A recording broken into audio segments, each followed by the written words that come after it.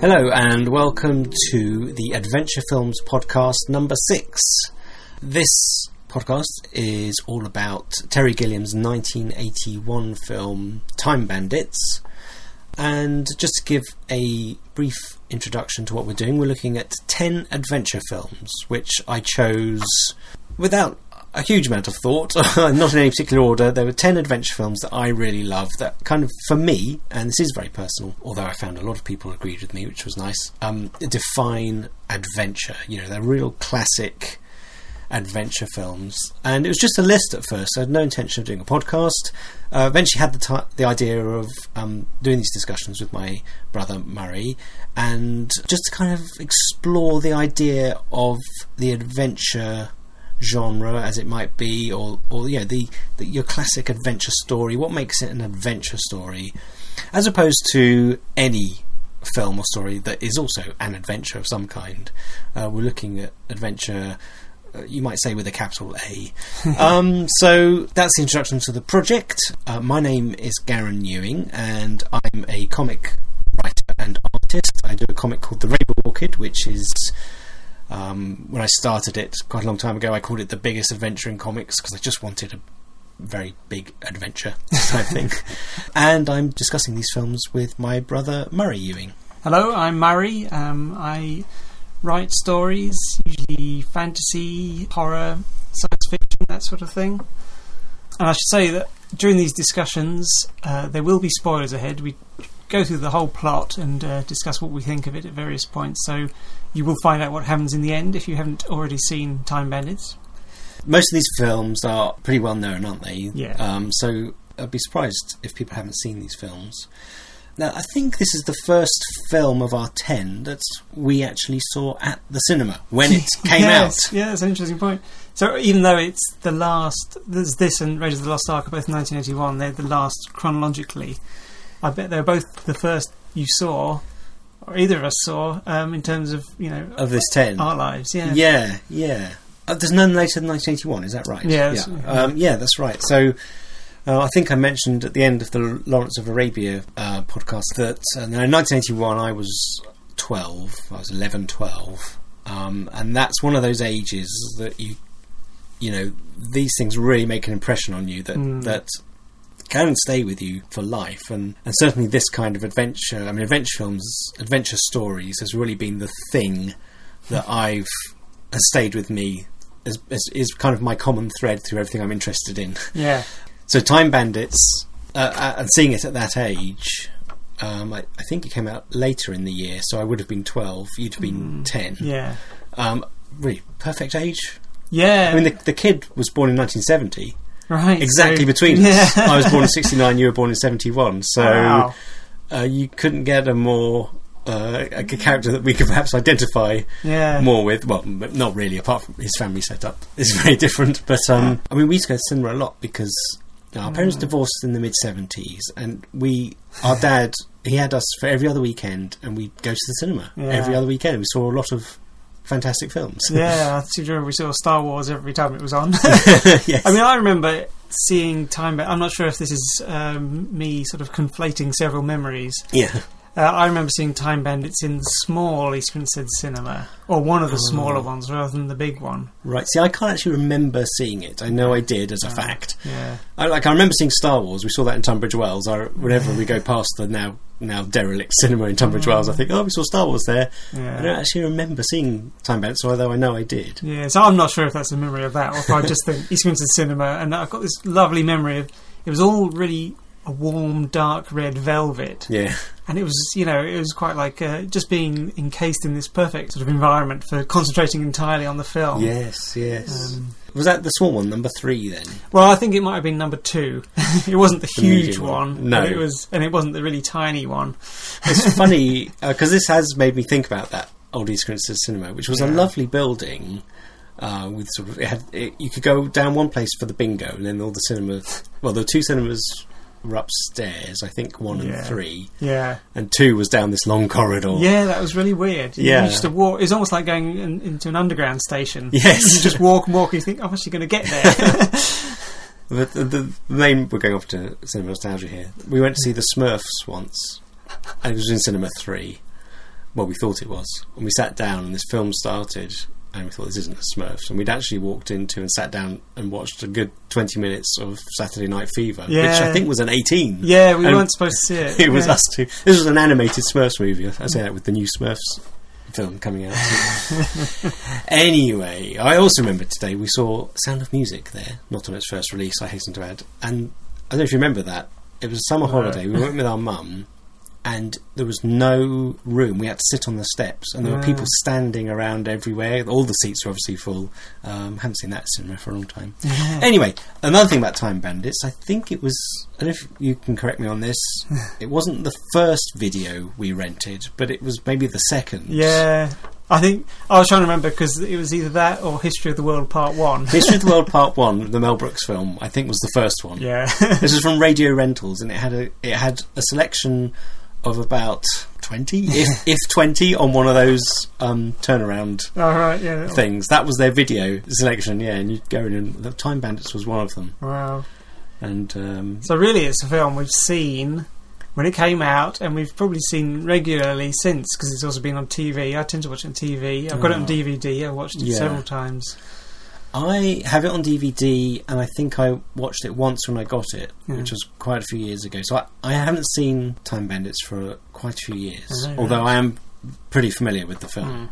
So I've obviously seen it a lot over the years. But a favourite with both of us? Yeah, definitely. Yeah. So Time Bandits is a Terry Gilliam film. I guess it was, it must have been the first Terry Gilliam film I saw, and really set up an interest in Terry Gilliam for me. One of my favourite films in the top 10 for a long time has been Brazil, which I really like, which I think was the next film he made. Yeah, he was trying to make Brazil, and he was having difficulty getting any funding, and so he thought, I'll just make a film that all the family can watch, thinking it'd be easier to market. Right. And he came up with the idea for Time Bandits pretty much over a weekend. Oh. He went over to Michael Palin's house, who was the co-writer. They were both in Monty Python, of course. Yeah. And he got him, he said, what do you think of this idea? And they thrashed it about, and they wrote the script together. Right. I think one thing Terry Gilliam said was, or someone said, and he quoted, was, it's intelligent enough for kids and exciting enough for adults. Yes, yeah. Which is quite a good way of putting it. And so this is 1981, and it was produced by Handmade Films, which is George Harrison's film company. And they'd come into being through the Pythons film, The Life of Brian. Yes, yeah. Because they couldn't get funding for it. George Harrison read the script and so wanted to see the film that he decided to, I think he remortgaged his house to finance it. Wow. And this was Handmade Films' first production that they took on from the outset. Oh, right. Not kind of rescuing a production, because I think Life of Brian, then they did something to do with one more. So anyway, that's the background to it. And I think it's been his most successful, Terry Gilliam's most successful film in the States. Really? It was... No one wanted to touch it, and in the end he proved them all wrong and had a real hit on his hands. Apparently one of the things that the studio said is no one wants to see a film with little people in it, meaning dwarves. And this turned out to be all because there was a film about the making of The Wizard of Oz. Oh, right. Which had bombed. A fictionalised... I mean, not a documentary, but a... No, it did have... I think it had like a biopic. Chevy Chase or something like that. Right. And Terry Gilliam, in his... I think it's in the commentary, he says that the studios decided it wasn't because of the star, it wasn't because of the plot or the script, it wasn't because of the director, it was because of the little people that film bombed. So any other films with little people in weren't going to work. That's really funny, because one of my favourite lines, I got a couple of favourite lines from the film. One of them is said by Napoleon, where he says, "That's what I like, little things hitting each other." He'd have loved this film. Napoleon would have loved this film, yes. Is it always like this when you've done a raid? I don't know. We've never done one before. But I thought you were international criminals. Going to be. Yeah, going to be. Aren't we? Going to be. Especially now we've got you, Kevin. Hang on, he's just a kid. He's not one of us. But he knows an awful lot, Randall. Yeah, and he's bigger than any of us. So, shall we sort of set the film up? It starts in the real world, as it were, with a boy who I guess is the same age as the actor, so that would make him 11. 10 or 11-year-old boy called Kevin, living with his parents, who are obsessed by modern tat. Yeah.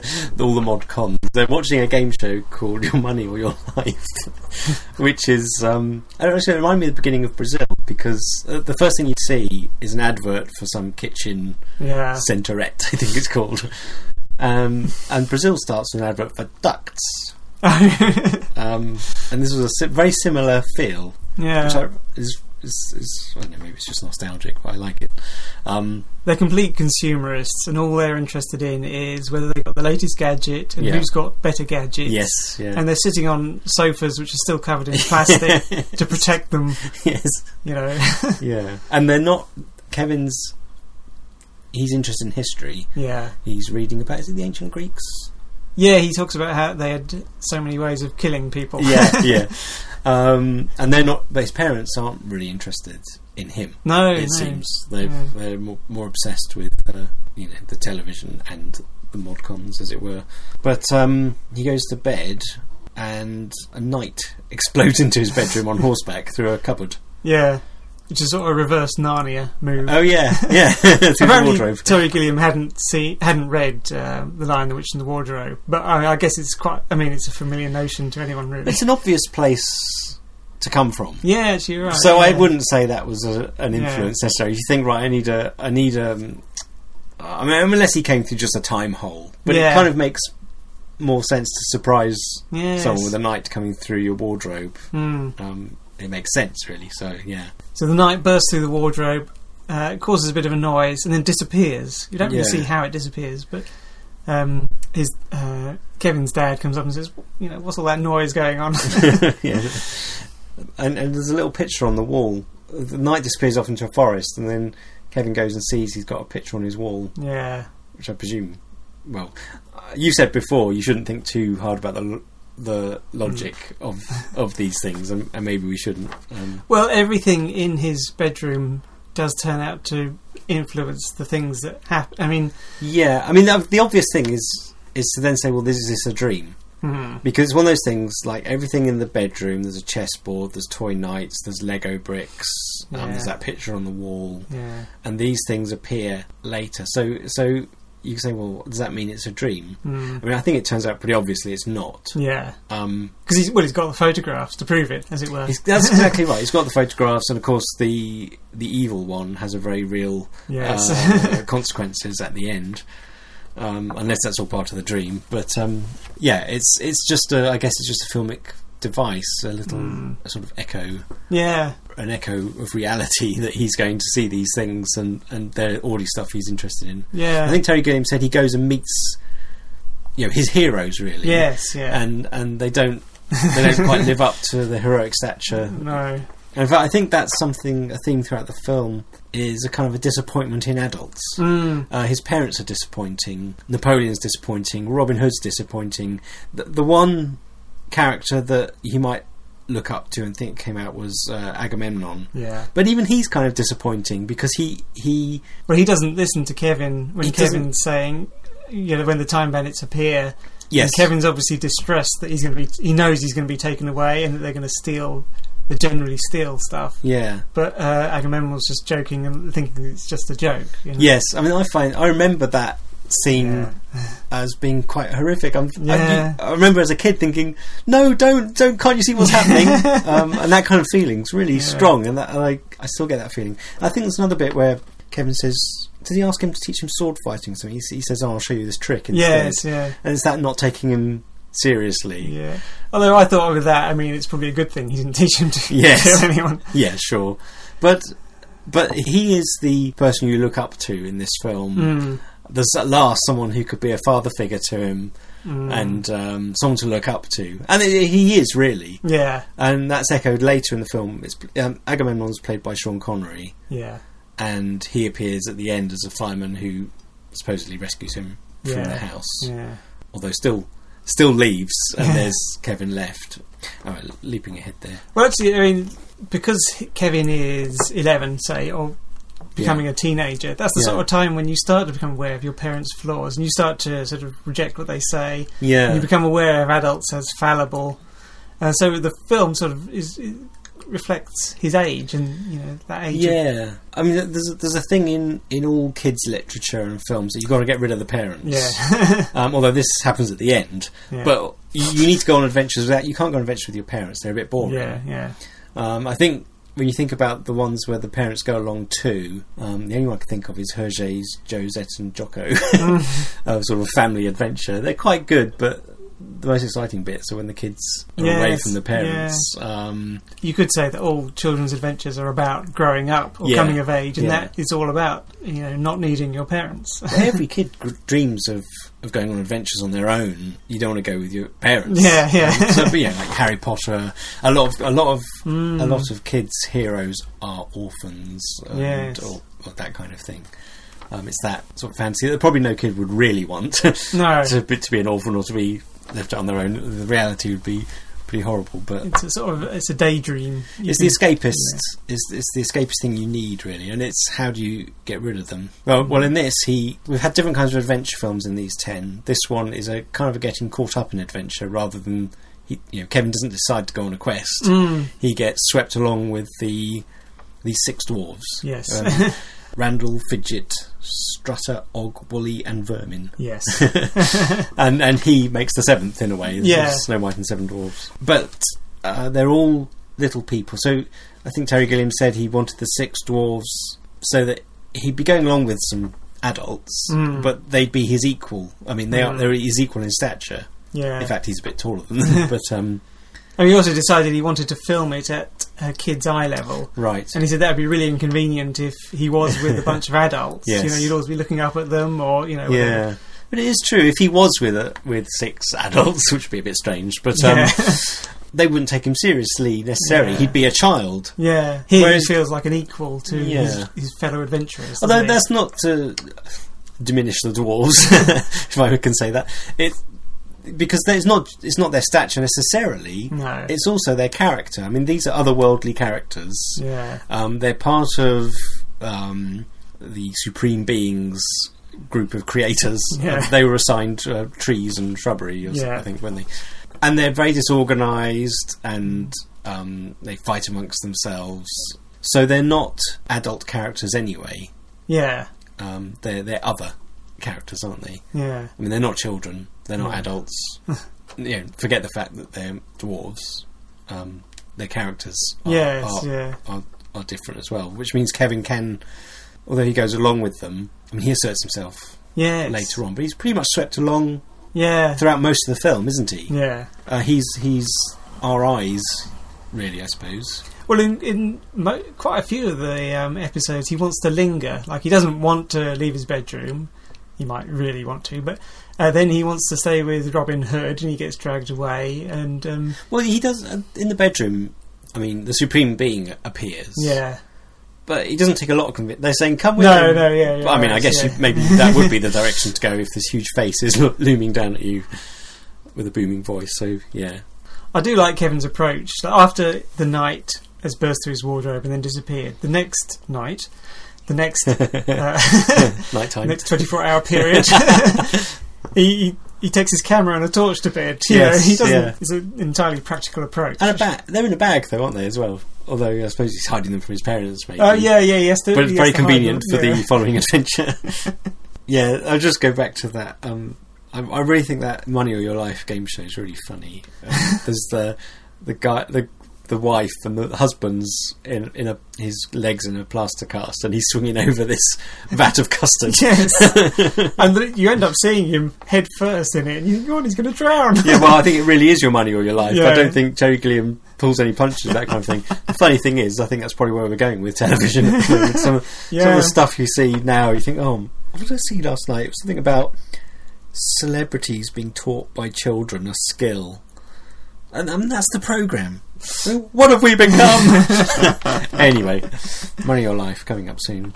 Yeah, the Supreme Being, when he appears, very sort of animated. Yeah. Very much like the Wizard of Oz, actually, which you mentioned already. That the wizard's head, I thought, as he came along. Now, the premise is the dwarves who work for the Supreme Being have stolen this map made by one of them called Horseflesh, who isn't of the 6, and it's a map of the holes in the fabric of the universe, weak points. Yeah. And with this map, they hope to go through these weak points and steal treasure throughout time. Yeah. That's basically it, isn't it? Yeah. So we've got another treasure quest here. We've had the man who would be king, they were after gold, and the treasure of Sierra Madre. And this is a little bit more fuzzy, but that's the kind of quite distant sort of driving force behind this. It's funny, you mentioned horseflesh as one of the dwarfs, and this is something which sort of got edited out of the film, but in fact, if you notice the people surrounding Darkness, when we eventually meet the evil character, one of them's a dwarf, and in the original script he is horseflesh, who turned to the evil side, but he doesn't get any lines in this. Oh, okay. So he kind of, he was the creator of the map, so maybe that's how the evil one knows about it and wants it, horseflesh. So the first place they drop into is 1796 in Italy. Yes. Castiglione with Napoleon taking the city. Yeah. And Napoleon's played by Ian Holm brilliantly, I think.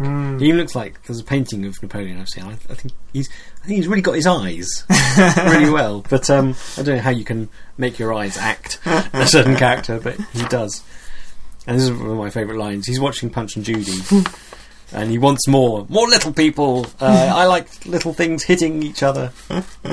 And he's got these two tall generals who are always sort of looming over him. There's nothing they can do. They just offend him by their very presence. Yes. Yeah. I mean, I think famously Napoleon was a short. Yeah, I heard this on QI. It's one of those QI points where they say, but a lot of people were actually quite short. I mean, he was apparently average height for his time. Right. But who cares? Yeah. Anyway, that's the joke in this. In fact, there's a huge list. Apparently, Michael Palin just came up with this list. I'm not sure if you made it up or not, of all the people throughout history who were short, who were also marauders or invaders or dictators. Oh, yes, sort of making up for their stature by asserting their power. That's right, like Genghis Khan. And I'm sure it's made up. So there's a stage show, and the dwarves crash into that and do a really funny. What's the song? I can't remember it. Me and My Shadow. Me and My Shadow. Done really badly, but brilliantly. And the theatre manager who he's about to commit.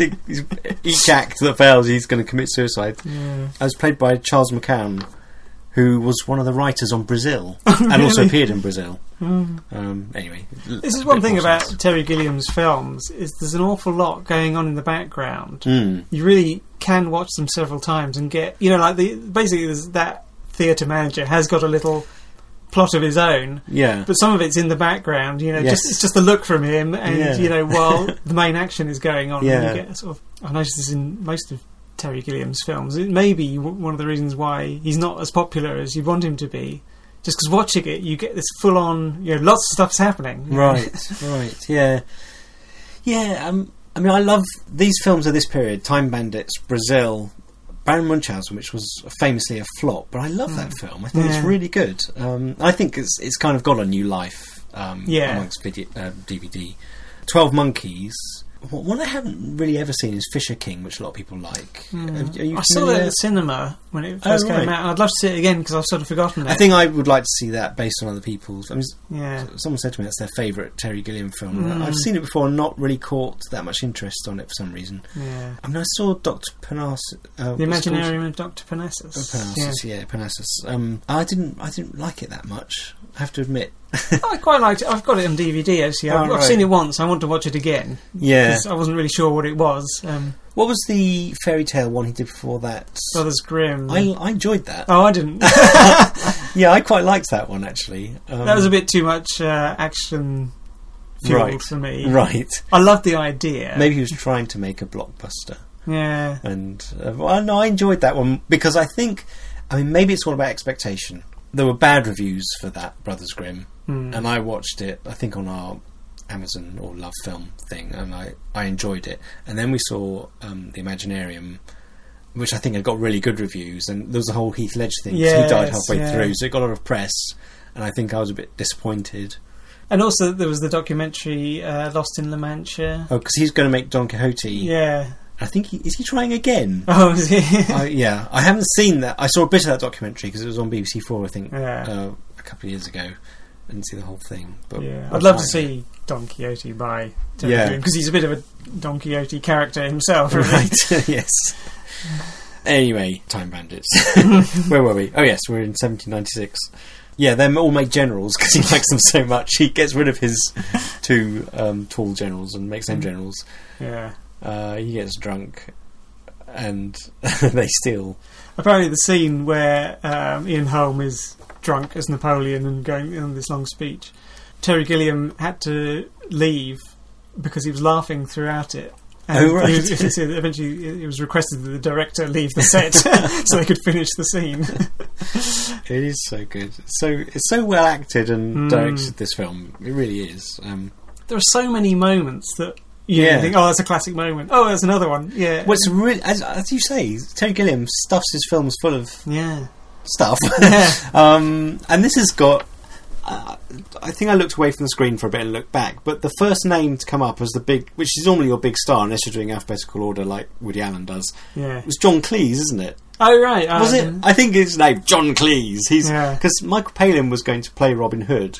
I think he wrote it with himself in mind. Yeah. But then I think John Cleese, I can't remember if he wanted to play him or he just seemed right. It might have been to get the money as well, I think. I'm not sure. Right. Well, that's the thing. That's what I was going to say, because he's a name. Yeah. So even then, he was a bigger name, but he seems like the lead name, the star of the film. And he's actually quite a small part, although very funny. Yeah. Although at the end, the credits, when the film ends, it says Time Bandits starring. The first name is David Rappaport, who was Randall. Yeah. Oh, right. Well, as it probably should be. Yeah. I mean, he is the... Well, I'd have thought... he and Kevin are kind of the 2 most prominent characters throughout the film, aren't they? I mean, there's also... I mean, all the dwarves, but there's... Fidget is the other one, played by Kenny Baker. Yeah, although Wally... who... the bloke with the beard. The dwarf and with the beard. glasses? No. Oh. He's got a dark beard, so he's not the old. Oh yes, one. yes. He does some quite intense acting at some points. Does he? You know, like when Fidget Kenny Baker dies, crushed under a. Oh, is that Wally? That Wally says, because apparently those 2 were partners in they had a duo. Oh, double act. A comedy double act. Right. Oh, I didn't know that. In the commentary, Terry Gilliam says how much Jack Purvis as Wally developed as an actor. There's a couple of scenes where he does anger and you really feel as though he's being angry. He's very good. Yeah, you know. I think another thing on the interview, which I did watch, Terry Gilliam says that David Rappaport constantly wanted close-ups and to be... And actually, although they're very antagonistic characters fighting amongst each other, apparently that kind of reflected the truth of the matter. Yeah. They were a bit... well, particularly Randall, David Rappaport, separate. He was a bit separate from the others, right? And he was the leader of the group, supposedly. Yes, they're not. In fact, they say earlier, they're supposed to be a gang with no leader. Yeah. Do you want to be leader of this gang? No, we agreed. No leaders. Right. So shut up and do as I say. Yes. Yeah. I think Michael Palin suggested. I think this was an afterthought. The dwarves are a bit like the Monty Python crew in miniature. Yeah, I have read that. And someone wrote a book about the Pythons and said that this character represents Terry Gilliam, this one Graham Chapman. But I don't think it was that. I don't think that was the idea they had in mind from the beginning, was it? But it's an interesting thing to look at afterwards and say, they are a bit like them. Maybe I suppose you could say just any group of people, particularly creative people, are going to end up in a group like that. It's going to fight amongst itself, and if it produces results, they're going to be quite amazing. But most of the time, it's not going to produce results. No. There's the old musical differences. What sort of supreme being created such riff-raff? Is it not the workings of a complete incompetent? But he created you, evil one. What did you say? Well, he created you, so he can't be totally... Never talk to me like that again. So Robin Hood, and John Cleese is brilliant, and he based his character quite amusingly on the Duke of Kent. Yeah, or any sort of royal who's kind of half interested, well, not even half interested, going through the motions. Yeah, and nobody's jolly really good. interested. Yeah, it's very interesting. Yeah, 401. Yeah, so how long have you been a burglar or whatever? Burglar? Time burglars. 4'1". 4'1", really? Oh, that's a long time. Yes, anyway. Yeah. There's a really funny scene, I think that's before them. Michael Palin and Shelley Duvall play this kind of wishy-washy. And actually, the line that comes later was, my problem, where he says, I must have fruit. Yes. I hadn't forgotten it came from this, but I've been saying that line ever since I heard it. When the things get a bit tense or getting a bit, I go, I must have fruit. I just shout it out without any context now. Yeah. And of course, this is where it comes from. And I think that's just such British or maybe just English humour. It's not a problem that you can actually tell what it is. The whole point is it's one of those problems that's so embarrassing you don't mention it, and you don't find out exactly what it is. And it's wonderfully my problem inexact, It's so funny but embarrassing. Yeah, so good. Well, Shelley Duvall, she's the wife in The Shining. The Shining, she is, isn't she? Yeah. I'm not sure what else she's done. She played Olive Oil in Popeye. That's exactly what I was going to say. Yeah. Anyway, I must have fruit. Hilarious. I was interesting thing about the map as well, because this is where we learn about the map. It's in Sherwood Forest. Yeah. A map's one of those key items in adventure films, isn't it? And this is kind of how many times does a map start an adventure? And that's although we've got the motivation for this film is the holes in the fabric of the universe, and they want to steal throughout time. It's the map, the very existence of the map, that is the catalyst for all this. And that's true of quite a few classic adventures, like Journey to the Centre of the Earth. I think is a map. It's Lost World. They find a map in the Amsterdams of the Ordinary. I think it's a diary. But I mean, it's okay. Similar, but certainly this kind of treasure map idea. Yeah. And also the map in this, I mean, we've had adventures where people have been searching for something valuable, and that's what they're doing here. Yeah. But also where they've got something valuable and they're trying to protect it, like Hidden Fortress, where they're trying to protect the gold and the princess. Yes. The map here is quite valuable, and they've got to protect it because evil wants it. Yes. So that's another sort of parallel with those films. I mean, as with all these things, the map is a treasure in itself, as you say, And so, I mean, we're also introduced around this time in the film to the evil one. Yes. Played by David Warner. Yes. Brilliantly. He played Sark in Tron as well, didn't he? That's the year after this. Another film of that period. Yeah. That really imprints on your mind. And it's funny, the evil one's all about wanting technology and digital watches, which were all the rage at the time, and video recorders, and car phones, computers. Yes. Well, I mean, this was the time of the rise of the home computer, because ZX80, ZX81 and Spectrum, were around about then. Yeah. Well, ZX81 was 1981. Is that why it's called a ZX81? Yeah. Didn't know that. We never had a ZX81. No. We went for the Spectrum. Yeah. Which was, a year later or 2 years? Yeah, I think it might have been a year later. Yeah. Anyway. The thing about evil, he's talking to his cronies. Yeah. And they mention the Supreme Being created him. And he says, no one created me. Yes. And and also he thinks he's all powerful. And it's almost like he's a caricature of how psychologists say an infant at some stage in its growth thinks that it's all powerful. Right. Thinks that it can't have had parents. Yeah. Because it was created, nothing could have happened before it, Yeah. And even though he's an adult in stature, he seems really like he's a child. Yes, yeah. And he wants all the stuff. Yeah. All the stuff he wants. Impetuous, me. Yeah. And it's pointed out, if you weren't created and you're all powerful, how come you're stuck in this castle? And he just blasts the bloke. Yes, that's the answer to that kind of question. Yeah. And I like the way all his minions are also covered in plastic. Yes. But no explanation. It's just kind of mirrors the furniture at the beginning. But there's a strong connection between his Kevin's parents. Yeah. The game show, the obsession with consumerism. Yeah, and technology. And the evil one. Yeah. And that comes through to Brazil as well. Terry Gilliam's a theme in Brazil. Very much so. All this kind of, just the tat of life. Yeah. Well, I think Terry Gilliam in the commentary says one of the things that got him was the pettiness of people's dreams. And he's saying the parents, all they want out of life is the next food processor and one better than their neighbours. Depressing thought, isn't it? Yeah, so he projects into one of the dwarf's minds the idea of getting the most fabulous object in the world. Yeah. That's another line that's always stuck with me. I've thought forming in my head. Oh yes, I quite often have that in my head myself. Now, the Supreme Being appears again, so they have to escape. Yeah. Why do two holes appear? Because of the plot. There's no reason for it. Just two holes appear, and Kevin goes in the one, and it closes. Yeah. So the others have to escape through the other one. Yeah.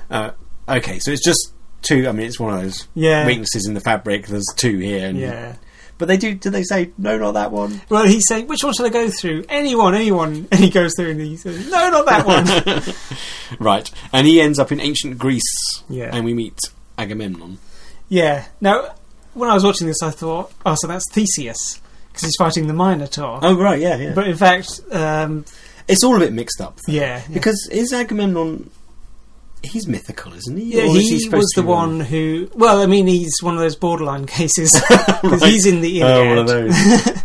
He was the one who led the attack on Troy. Yeah. And he is present in a few Greek tragedies, because when he got home from Troy, his wife, Clytemnestra, killed him, because she preferred her... I thought she didn't look very friendly in the film. Yeah. There's quite a few suspicious looks between them. Yeah. In fact, that's amazing how... She doesn't say a word, but you know exactly what's going on between... There's something distrust. And, I mean, the only thing I know about Agamemnon is the Mask of Agamemnon.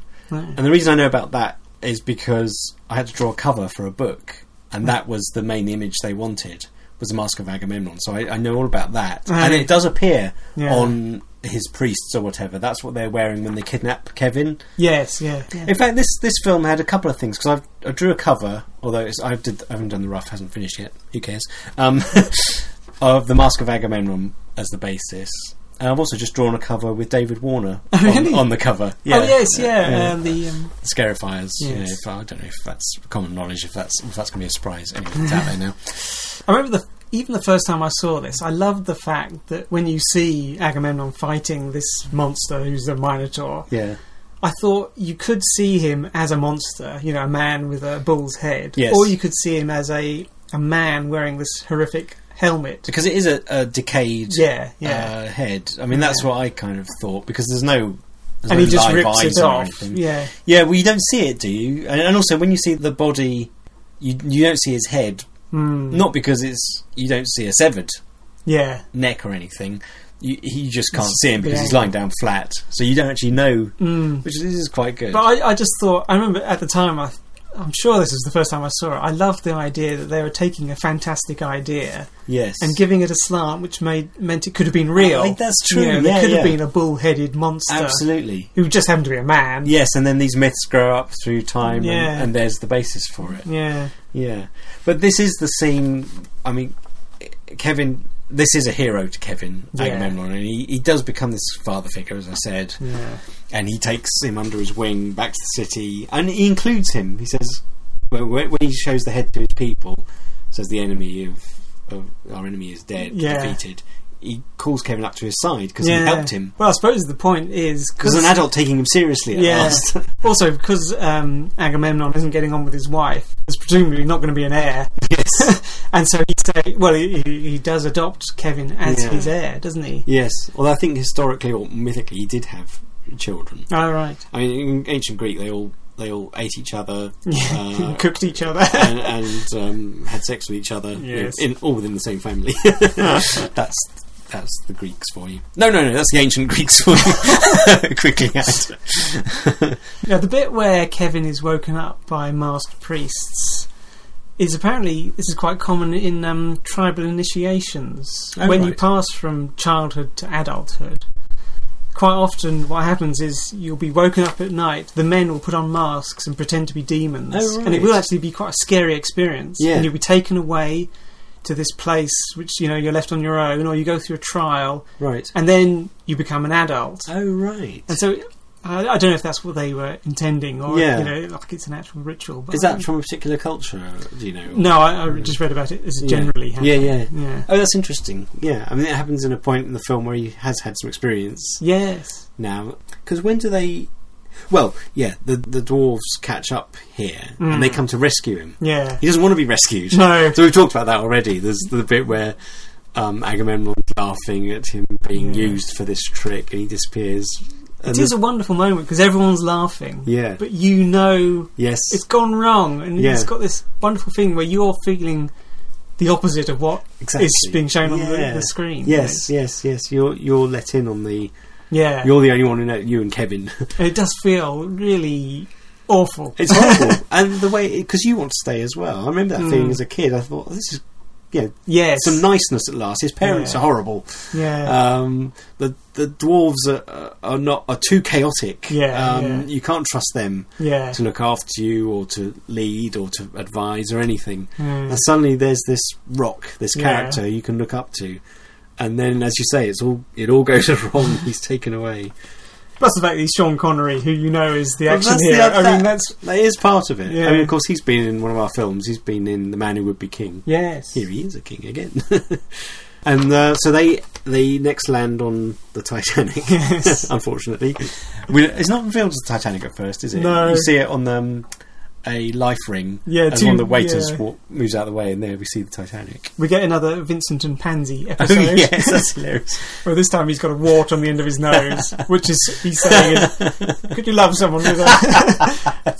And then it turns out he's wearing a toupee as well. Oh, it's terrible. He's bald as well. And the dwarves end up in tailor-made tuxedos, sitting on the deck enjoying caviar and cigars and champagne. And Kevin's still annoyed, and then we see it's the Titanic, and it of course hits the iceberg. And the bit where you see the Titanic sinking is actually footage from A Night to Remember. Oh, is it? Colourised. Oh, apparently, I didn't know that. 1958 film. But apparently it's also been used in another film in between. Wow. It was just stock footage. It's like the gates from King Kong. Yes. we talked about. Yeah. Now, this time, they escape off the Titanic. Well, no, they're in the water, aren't they? Yeah, they're all hanging onto a bit of flotsam. Yeah. And the next place to go to is the Time of Legends. I'm trying to remember. Well, what's the motivation for them? Well, I think it's Og, who's the one who evil is influencing his mind. Says, now will be the time to make our attempt to get the thing of ultimate desire, whatever it's called. Yeah.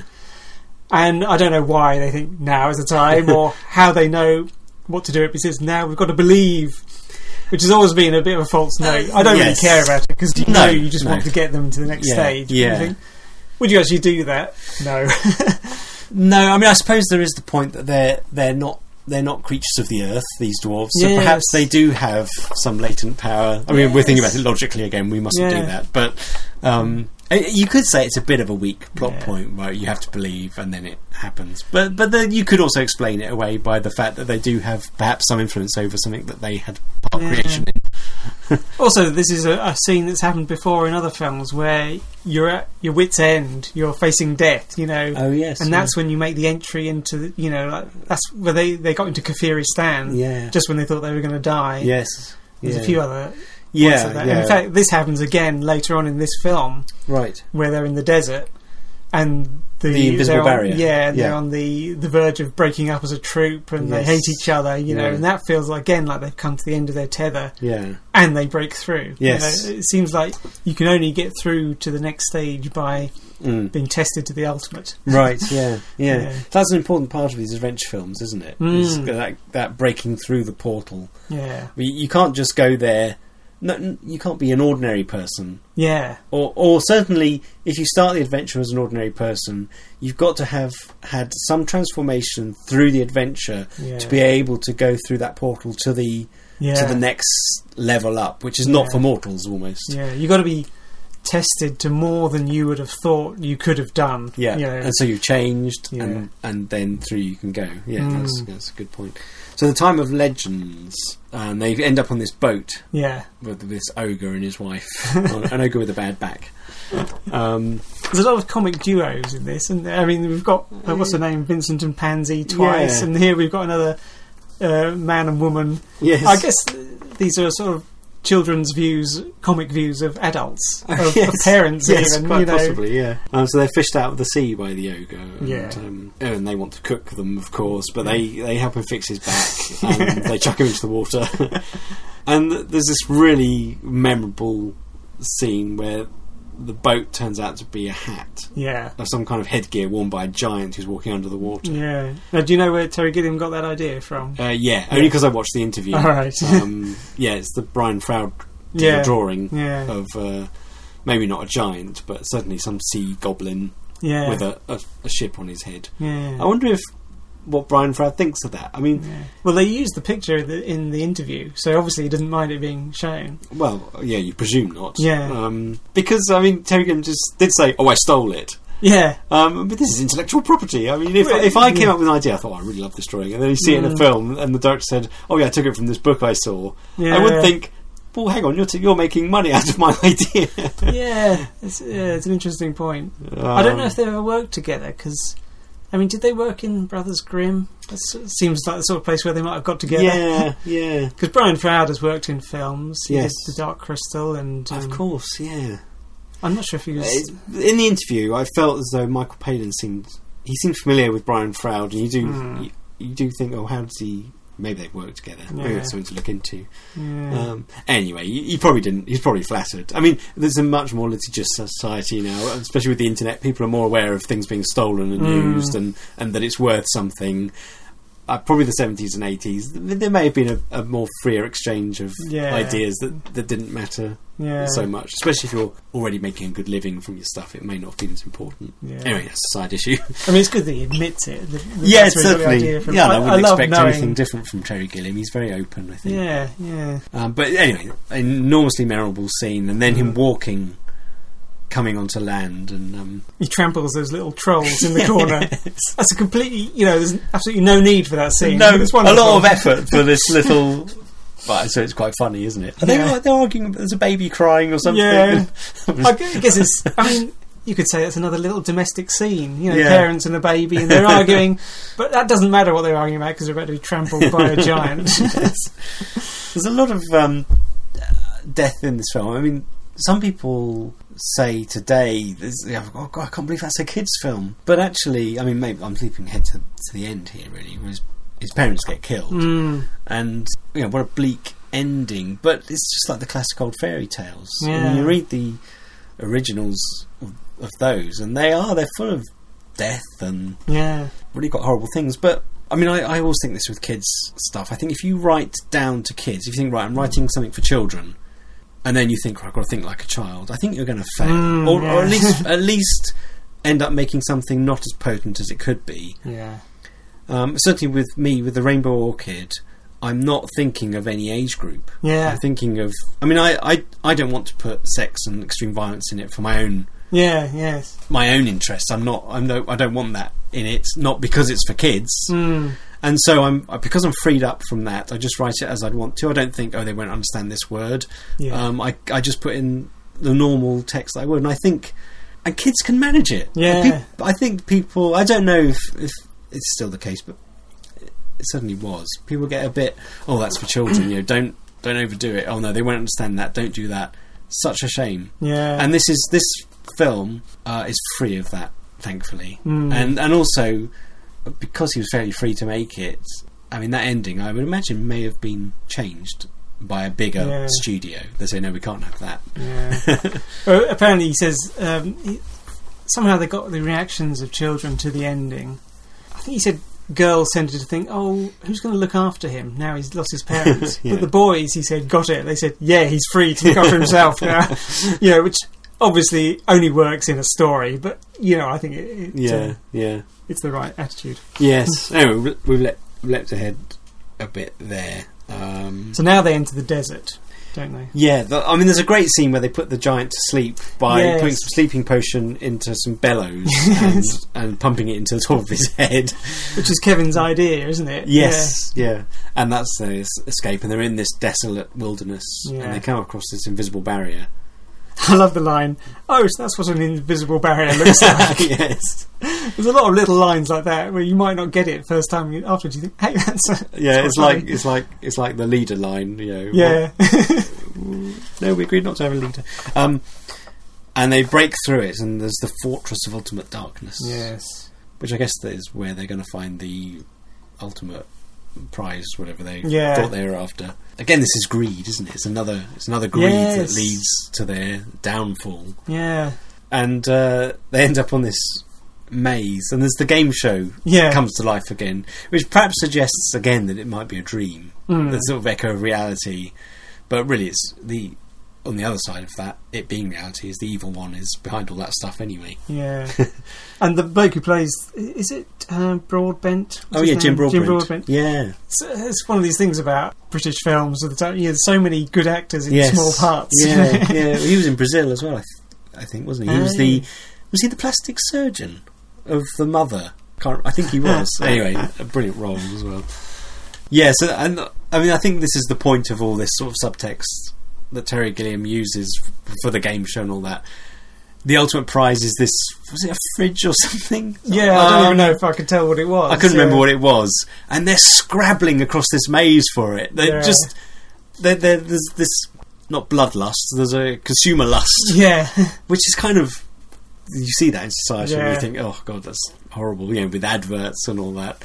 And here it is, brilliantly portrayed by Terry Gilliam. The evil one is holding up this consumerist item. The dwarves are going, oh my... They don't even think... They don't even know what it is, No, or they but wouldn't have wanted it. It's like when you see at the sales, Yeah. with all these people, these crowding in. They just want to get anything that's cheap. Yeah. So that's a brilliant scene. They get captured. Yeah. I mean, Kevin's parents appear. Yeah. They're not, well, they're shapeshifted into it. But he knows, doesn't he? He says it's a trap. Yeah. He doesn't. yeah. He's not fooled by that. Perhaps because he's seen game shows. yes. And they're captured Yeah. and put in this cage Yeah. hanging above infinity. It's such a brilliant situation because it hasn't got any logic, you know. Why wouldn't he just get rid of them? Yeah. But it's such a brilliant adventure situation, you know. What would you do in this situation? Yeah. And I think this is the first time we see the dwarves. They work as a team. They just know what to do. Yeah. And they come out of it brilliantly. Yes. I think they come up with a plan Yes. of getting out of this, which is brilliant just to watch. Yeah. It was almost like a... Pretty unlikely, but that doesn't matter. Yeah. It was almost like a Heath Robinson... I think Terry Gilliam loves sort of contraptions and Yes, yeah. Heath Robinson type devices. Right, yeah. And This made me think of the thing in the Hidden Fortress, where the writers would come up with impossible situations, Yes. and then, or I can't remember which way around it was. Kurosawa came up with impossible situations, or the other writers did, and then the others had to get them out of it. yeah. And this is like one of those. Right, you're in a cage, suspended above a bottomless pit by a rope. Yeah. How do you get out of it? yeah, Kind of thing. Yeah. And then they come up with this solution, of course, which is great. And then they go and they confront. Well, they're going to get the map back. Well, of course. they're the dwarves. So right, we're free. Let's go. Oh, that's and right. It's Kevin who says, Of course we it should is. get the map Yeah, because yeah. evil. We shouldn't That's- let evil have the map. Yeah. That's an important point. Yeah. That it's his motivation. And to their credit, the dwarves think, yeah, he's right. Yeah. So yes, they go to get the map back from the evil one, Yeah. and this leads to the final showdown, doesn't it? One thing I think the creatures that appear, which have got sort of, they're like cow skulls. Yeah, and hooks. Yeah, they're just so brilliant. They're really obviously scary, though, yeah, aren't they? They're really simple. I mean, now I'd say they kind of remind you of the Dementors from Harry Potter, or that kind of Yes. scariness. Yeah, Non-talking, horrific. and they're obviously a dead thing. Yeah. And they're really tall. I mean, you can also They you can fire- see how they could do it. He's probably just a skull on a stick. Yes. But it just works. Oh, you so ruined it for brilliantly. me. They fire fireballs Yes, out out of their of eyes. their eyes, yeah. Yeah, they're really... They're a creature that has remained with me. I think, I just love the look of it. This is another line I'd completely forgotten about, but it just made me roar with laughter when the evil one's saying all the things they're going to be able to do, And one of his sidekicks goes, "We'll make beans into peas." He doesn't quite get it. That's so funny. Also, what evil is threatening to turn Kevin into? He says, "I can make you half donkey, half warthog, half oyster, half carrot." And then one of his minions gives him a really odd look. Half carrot? Although he's the same one who said, "We'll make beans into peas," so... Yes. I've got an idea forming in my head. You haven't had an idea for thousands of years. There is a place where we could find the greatest thing man could want. The goal of everybody's hopes and dreams. What the hell are you talking about? The most fabulous object in the world. That sounds like a good idea. Yeah. Anyway, the final... Kevin quite bravely decides to distract the Dementor creatures, for want of a better word, while the others go to get help. So they go off into time. Yeah. While Kevin is on his own. But they come back with Greek... Well, actually, they look Phoenician to me, but I think they were intended to be Greek. Yeah. But apparently they couldn't... And in fact, they were going to kill off Agamemnon in that scene, apparently, but they couldn't get Sean Connery, so they... No. Just got some... But they're not Greek hats, are they? No, they are Phoenician. Oh, yeah, good. You're right, yeah. I know my Phoenician footwear. And a spaceship as well appears, which I think was a scene that was written for the film. I don't know if it was filmed and cut. I don't think so. Oh, right. Where they do go into the future. Oh, right. But it wasn't, budget or time. It wasn't shot. But you do see the spaceship as perhaps a remnant for that. Because although then there's also cowboys. Yeah. Just things from time. There's cowboys. There's medieval knights. There's the Phoenician archers. Yeah. Tank. There's a World War II or whatever tank. I love the bit where the cowboys are the first to attack him, and they throw their lassos over him, and the evil one starts rotating, so that they're all on the end of their ropes spinning, and then his head opens up, and out comes this really long rod with a knife that comes down. I'm acting this with my arms, by the way, for those listening. And this knife starts spinning, and he cuts them. I mean, that's pure Terry Gilliam. Yeah, he wouldn't just have some simple thing like maybe he's just rotating and they fly off, right. Or even he just gets a knife. Terry Gilliam has to have this contraption come out of his head. Brilliant imagination. Apparently the look of evil's slightly based on Giger's Alien. Oh yeah, it is a bit like that, isn't it? But obviously changed a lot in the Gilliamizing process. Yes. And he fights off the knights and with gas and the archers. He inflates, doesn't he? Yeah. Or the arrows he inflates, and the arrows fire back and kill the archers. And he kills Fidget. Yeah. And Wally gets quite impassioned about that. Yes. And he's just about to kill all of them when... What exactly happens is he's overcome by his own evil, and he turns into a smouldering pillar of charcoal. I can't remember. Because the Supreme Being arrives. After. That's evil. after. Well, yeah. What happens? I think I get the feeling, even though it's not stated, that evil just becomes so evil, too evil for his own good, as it were. I actually can't remember that bit. He's about to kill all the dwarfs when suddenly he turns into this pillar. But is it? There's no suggestion that that's the Supreme Being. If he arrives after that, it's not. He's done that. Well, maybe. I don't perhaps it's a built-in defence mechanism. Yeah. As you say, he becomes so evil, it trips a switch that was built in by the Supreme Being, and he sort of shuts down. Yeah. I mean, we do later learn that the Supreme Being created evil. He admits it. As you expect. Who created the Supreme Being, though? That's what I want to know. Yes. There is a brilliant thing with the whole kind of question of God, and he mentions, or before they start talking about evolution or something, there's a brilliant line where Kevin says, "No, why do we have evil?" Yeah. And he goes, "Well, something to do with free will." He's got a wishy-washy answer himself. Well, he walks off behind a pillar and then comes back and says, "Oh, I might as well answer." Yes. Something to do with free will. Because there is no real answer to that. But that's one of the answers trotted out quite regularly. But even God has just an avoiding answer. So Ralph Richardson. I thought he doesn't seem very interested in this role, but I think actually that's perfect. He's kind of he's not in the present. This is the creator of all things. He's Well, he's just not totally concentrating on the situation because he's everywhere. Yeah, he's too far. I mean, into all the sort of hero and parent figures that Kevin meets, this is the ultimate one. And it turns out to be so ultimate, he's completely indifferent. He doesn't care what happens to Kevin. He's disappointing as well, isn't he? I mean, Kevin can't get an answer out of him. No. He doesn't help him. No. He's not very interested in him. No.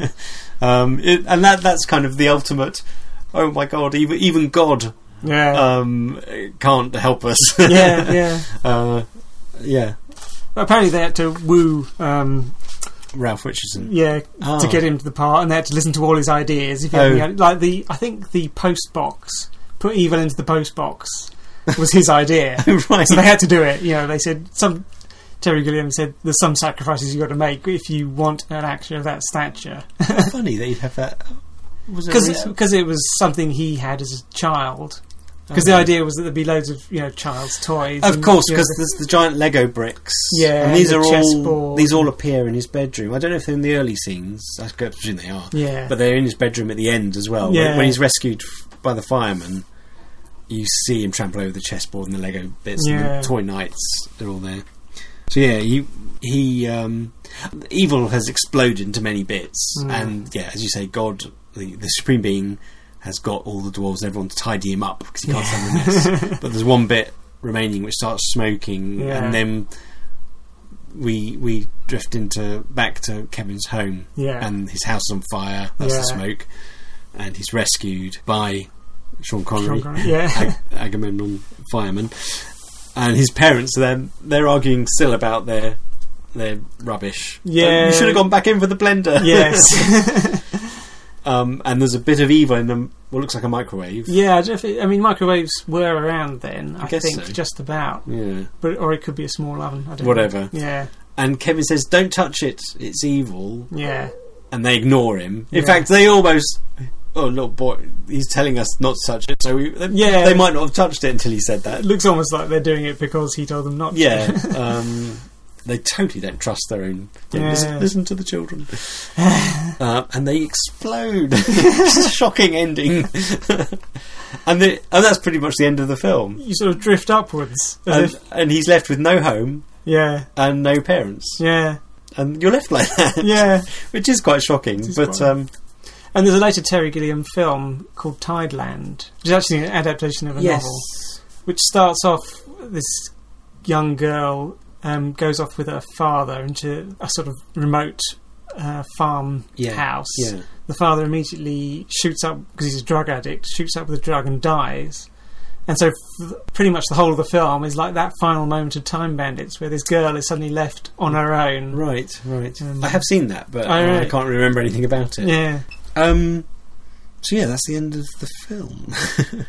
I did read that Terry Gilliam had written a Time Bandits 2. Oh, really? Which was going to be for TV or something. But, one of the main characters, Randall, David Rappaport, I looked him up on Wikipedia and he'd killed himself. Yeah. And one of the other dwarfs as well, who I think he saw as a key character, had died. In an accident, one of them got crushed by his own car. Yeah, I think he then died later. Oh, right. But that made him a quadriplegic, I think, or something. So pretty depressing stuff. But anyway, he didn't make it because he thought he couldn't have them. But I'm not sure. Did you say that they're thinking of remaking Time Bandits? I heard an absolute internet rumour. I read a bit about that, and they called it. They're going to remake it as a franchise. Oh, exactly. But you can see the potential for. But all you'd have is a map. I mean, it'd be like Doctor Who. Yeah. The TARDIS becomes the map with holes in the fabric of time, and then you just have a series of adventures in time. But there wouldn't be that originality and thrust. It'd just be the name. Yeah. It would just be the name. It'd be awful. This film is absolutely the film it is because of Terry Gilliam, Michael Palin, all the brilliant actors. It's just so unique. And have the effects dated? I think with Terry Gilliam, he's very good at effects made, from... They're physical effects. Yeah, they're not... Obviously no computer effects then. Yeah. Well, not obviously, because Tron happened the year after, but that was pioneering. Yeah. But it hasn't dated at all. No. They're so well done. It just you don't even think about that. You No. don't think, oh my god, look how dated that looks. It isn't. It isn't. And it doesn't need to be remade. It'd be awful. It would. I mean, the film already exists. It's the same for so many remakes. If a classic, I mean, remake the bad films. If there's a really bad film, let's try and get it right this time. Don't remake the good films. They're good and they're timeless. Yes. You know, all these things. What was it? Psycho they remade. And Oh. almost everything. Let's remake the Mona Lisa, Yes, but this time as a photograph in 3D. that's perfect. Yeah, enough said. So yeah, I mean, sort of the adventure. I mean, we discussed pretty much everything. The aspect of kids' films and the adventure aspect of it with the map and the quest. Well, this is a getting caught up in adventure, although it's also got the map and the greed aspect. You really do feel as though they're let loose on an entire universe. You know, they can go anywhere, and that's one of the adventure feelings. There's a strong element of fantasy to this one, which perhaps isn't with the others. I mean, I suppose King Kong has got a fantastic element in a giant gorilla, but it's kind of very possible. I mean, it may not be actually, but it is. It's just one element. Once you accept that, everything else is realistic. And the man who would be king has not really got any fantasy elements. Again, I mean, it has in the idea that there's a lost city type thing, but it's very possible. Again, Treasure Sierra Madre, of course, is quite a straight up adventure. There's no fantastical elements in Hidden Fortress or Lawrence of Arabia. It's very much based on real. So this is, I mean, I've talked before about the genre of adventure, and you could say any film's an adventure, like a war film. A Bridge Too Far. That's an adventure film, but I've suggested the idea that that's trumped by the genre of war film. So is this not a fantasy or a science fiction? I mean, why isn't it? I chose it as one of my adventure films. And I still think it. I think it's that starting off in the real world and going off on an adventure. Basically, I don't know how to explain it. How else to explain it? I don't feel as though it's trumped by the fantasy genre because I don't know why. It's odd. You don't really think of it as. I mean, it's obviously not like Lord of the Rings fantasy. It's not set in another world because Lord of the Rings is an adventure or a war film as well. But that's not the first thing you think about. Here, I do think it's the feeling. I mean, partly because it's a children's film. Sort of makes it. That's what I was going to say. Actually, I mean, you're very much put into the position of Kevin. And I mean, he asserts himself at the end. It's his idea. I mean, through his motivation, they save the world type of thing. But through much of it, he's kind of your representative on screen going through these things, isn't he? And you do get drawn into it, really, a lot more than quite a lot of other films, I think. As I say, I don't know if that's because we saw it at that age, the same age as Kevin, and we're kind of part of us is forever stuck there, and we can relate to that.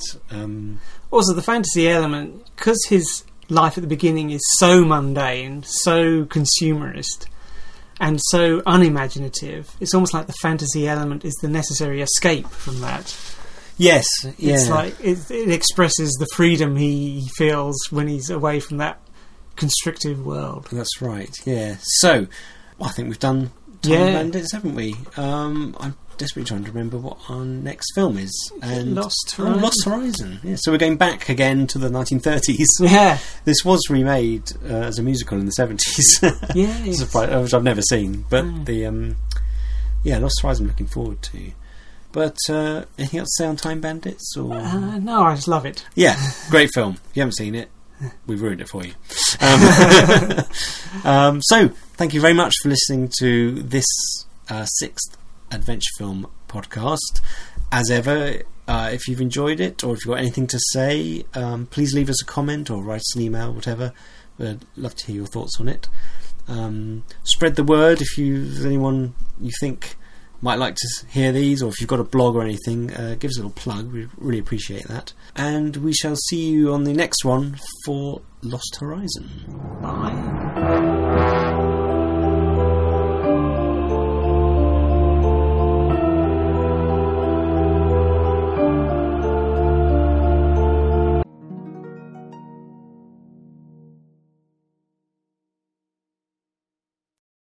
I must have fruit.